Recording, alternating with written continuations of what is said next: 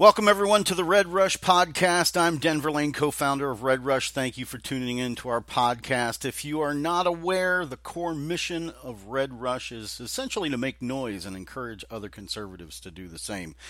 The silent majority has been silent for far too long. We've allowed the corrupt so-called leaders of the Democratic Party to swing their followers to the far left in order to maintain control by winning more political power. And recent history proves they use that power, of course, for personal gain instead of the betterment of our country and society. And we are guilty. My fine conservative friends, we are guilty because we allowed them to infiltrate our education system. We allowed them to brainwash and indoctrinate our children. We allowed them to dominate our media. We sat back for years as their social justice warriors twisted and expanded the basic meaning of their core ideologies in order to demonize sanity and level-headed thinking, to make the innocent seem evil in the eyes of the average working stiff just trying to live their lives. We've allowed them to confuse the populace with an ever-expanding list of rules to follow about the use of language and the meaning of ordinary events.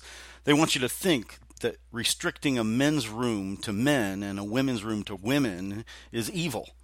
Keep in mind, only about 0.4% of America identifies as transgender in a population with nearly 38 million daughters under the age of 17 and 750,000 registered sex offenders.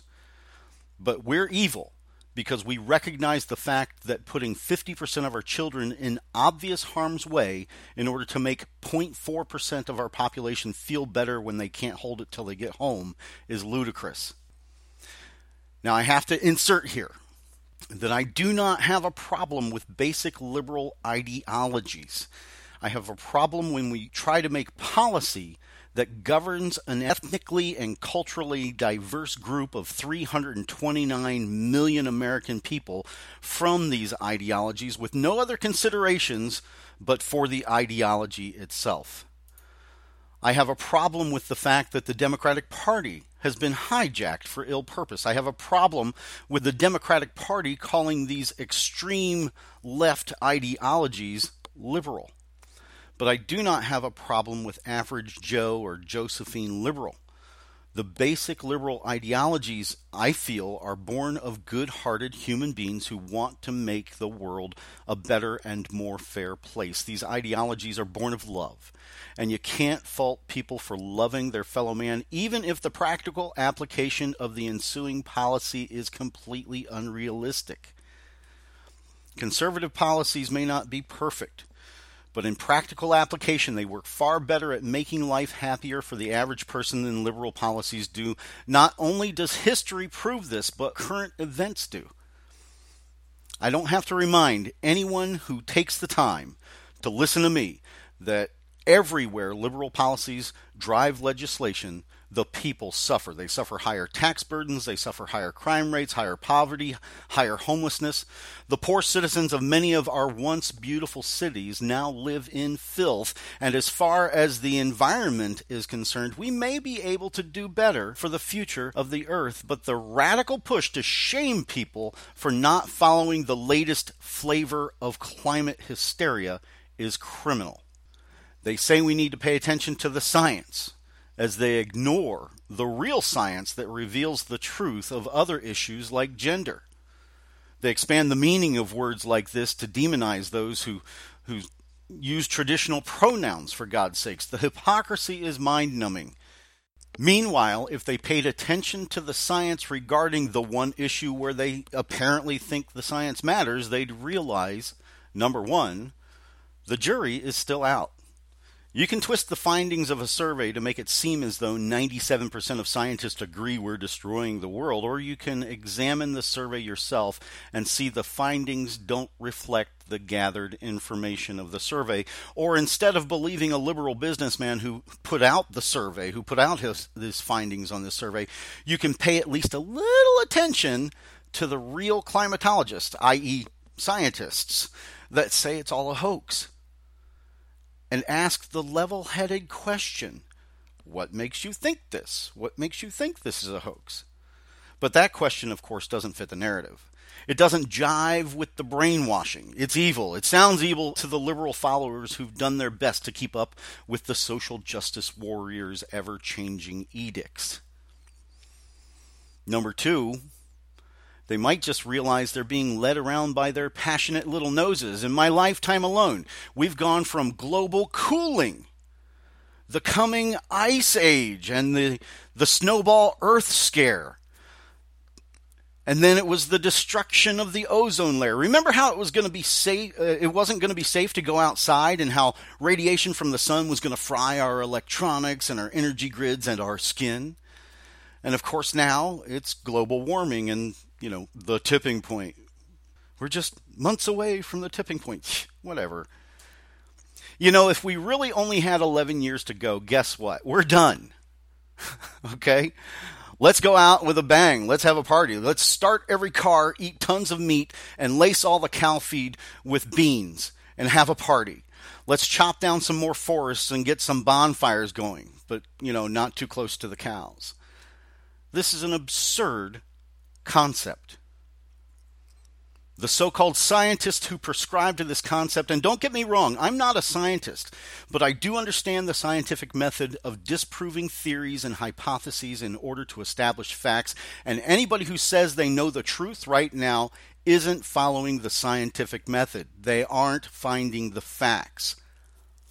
They either don't have any freaking clue whatsoever, they don't know what they're talking about, or worse, they just want more grant money. Remember the golden rule. He who has the gold makes the rules, and our liberally drenched education system and special interest groups have the gold these scientists need to keep their projects funded. And why is there always a new social alarm? Why is there always some new injustice to take up arms against? With such an aware social conscience that would take us from a country who poured filth into the sky and had smog alerts every day of the summer to the lowest emission levels in nearly 30 years. From a society reliant upon race-based slave labor to a society where one of the worst things you can be is a racist. From a society whose women couldn't hold jobs, go to school, or vote, to a society with female scholars, and where many of the largest companies are led by women. How is it possible that we have a new social crisis every freaking week? Stop for just one moment and ask yourself, what happens to a liberal special interest group when they solve their core problem? When the rebel no longer has a valid cause, or when the issue diminishes to a level that no longer requires their services, do you think they just shut their doors? Do you think they close down their associations? Look, many millennials won't believe this, but prior to 2008, racism in the U.S. was dying. Anyone my age remembers how it was in the 70s, 80s, and 90s, and they saw the social progression toward the end of racism, and we remember that by the turn of the century, any remains of racism had shrunk into the shadows to the fringes of our awareness. We had advanced as a country from blacks not being allowed to even act in the theater to having black actors and actresses in lead roles in the movies and TV. We even had black networks, we still do, but networks devoted entirely to black shows and movies. Black men and women who applied themselves just like white, Hispanic, minority men and women who apply themselves can rise to any level and be whatever they want. And yes, it was socially shameful to be racist. It still is, but it was socially shameful. You didn't even hear about it because people that were like that didn't want you to know. It was one of the worst things you could be, sans a murderer or a rapist, and you might have been better off as a murderer than a racist. Did racism still exist? Of course it did. But we had advanced so far. So what really happened? Why do we find ourselves now in the most racially charged atmosphere of my adult life? I guess we could follow the traditional conservative train of thought and blame it all on the Obama administration's divisive rhetoric and actions, but I personally think the truth goes a little deeper than that. Obama's war on the police and uplifting radical groups like Black Lives Matter was just more fuel. His liberal followers were already primed for outrage. Why? Well, I tell you, because activism works. There is a place for it, and it works well. And the liberal social justice warriors had done their job well. In the decades preceding 2008, they kept our collective attention focused on the task of equality. But they weren't needed like they once were. Did we still need to pay attention to be sure racism continued to fade away? Yes, of course. Did the issue need the kind of attention that it needed back in the 60s? Of course not. That's the way of things. We have to prioritize issues and our actions based on the need. We can't attack every problem with 100% of our attention or energy. We only have 100% to give. If racism is no longer as big a problem as it was 50, 60 years ago, we need to turn a proportionate amount of our collective attention to the more pressing issues. It only makes sense. But again, I ask you, what happens to the liberal special interest machine when the cause no longer requires the attention it once did? What happens to those liberal special interest groups and associations when the need for their services are diminished or eliminated? And once again, you just have to pay attention to the money, because these groups do exactly what businesses do. They increase market awareness. That's right. In order to keep their followers' loyalty, maintain relevance, status, power, control, they have to artificially inflate their issues. And this is what we see today.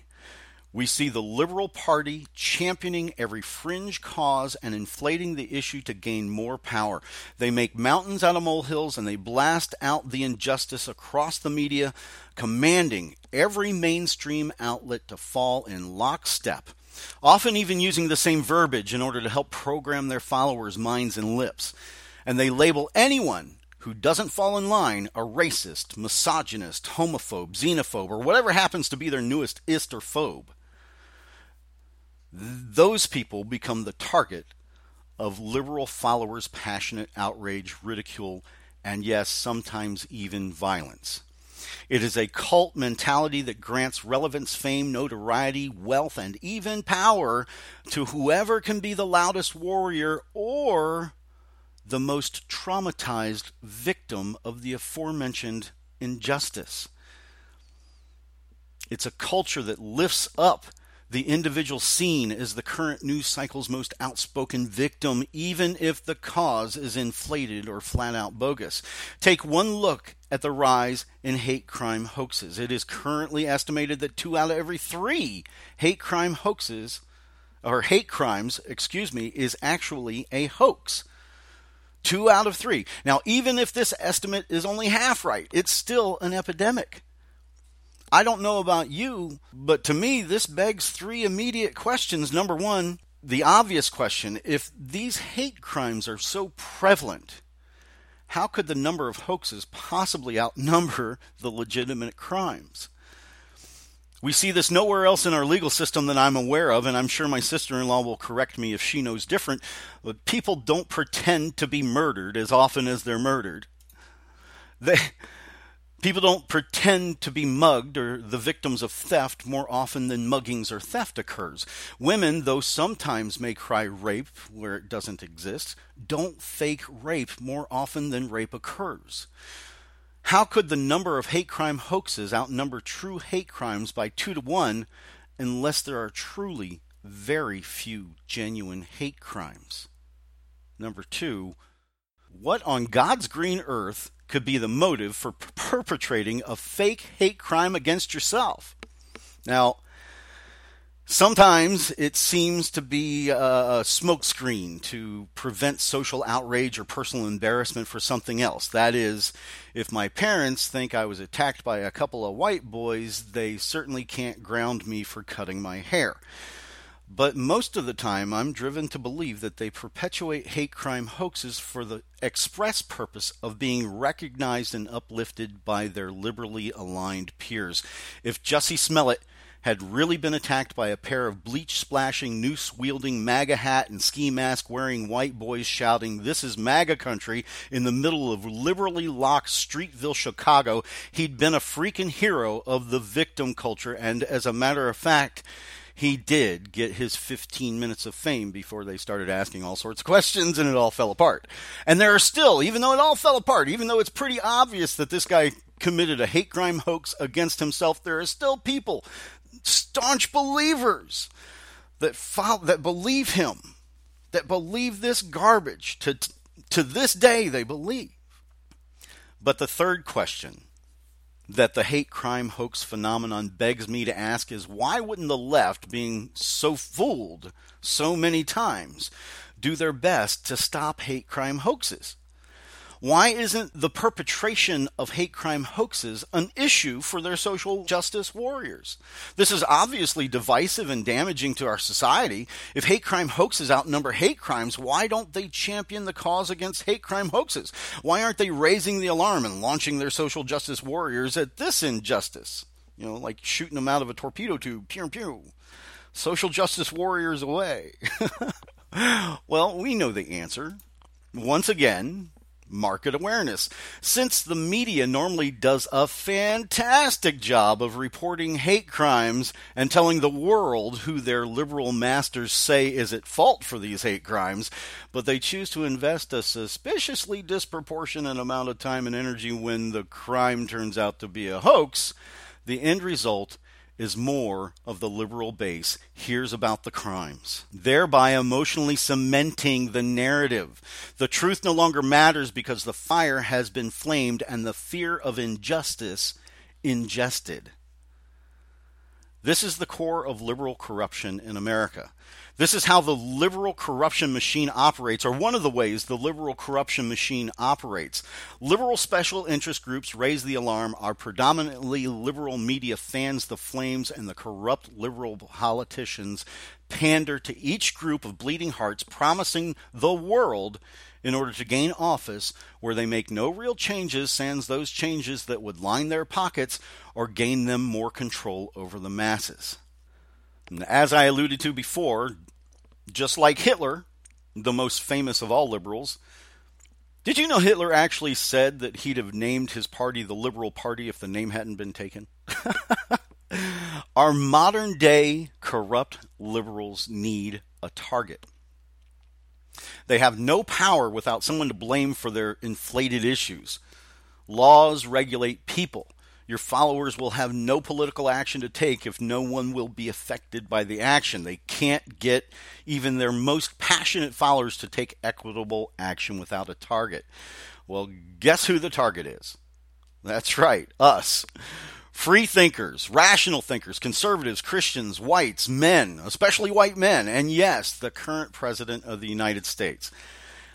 He's obviously the prime target because not only does he hold the keys to the kingdom, but he sees the corruption and actively works for free and even loses vast amounts of his personal wealth in order to, as he calls it, drain the swamp. Well, I'll be the first person to tell you that I am not a true Trump fan. I think he's brash, arrogant, and not well-spoken. When he speaks off the cuff, he gives the opposition too much to work with, and his choppy reading of the teleprompter makes him seem a little dim-witted, though I know he's not. It makes him seem so. If I were hiring a speaker, I'd probably choose someone else.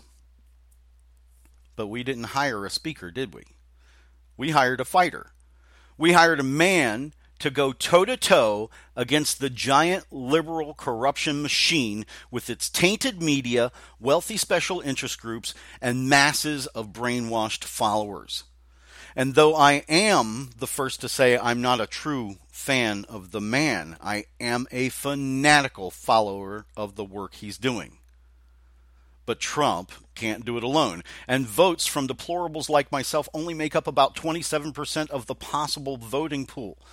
This, of course, includes the left's dead and illegal alien voters, but I personally don't think that we have much chance of getting rid of those voters because the Dems rely upon them so that they have something to complain about when they win the popular vote, but they lose the Electoral College.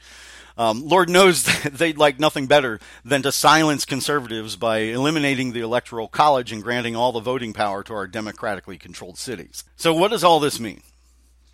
Though I do believe the left has shot themselves in the foot with this latest round of impeachment BS, regardless of the polls, because Trump's proven how reliable the polls can be, I think the American people are starting to see Adam Schiff for who he really is, just another lying, corrupt, lying liar of a swamp creature. Did I say liar? And they see how one-sided this Russian collusion 2.0 or the Dumpimpeachment investigation really is, but the fact that we could be outnumbered in 2020 still remains. And this is why my lovely wife and I started Red Rush, to make noise. The time for being the silent majority is long past over. If you want your daughters to be safe in public restrooms, if you think that we should be safe walking down the street without the threat of violence from people who shouldn't even be in our country, okay, let me stop right there for a second.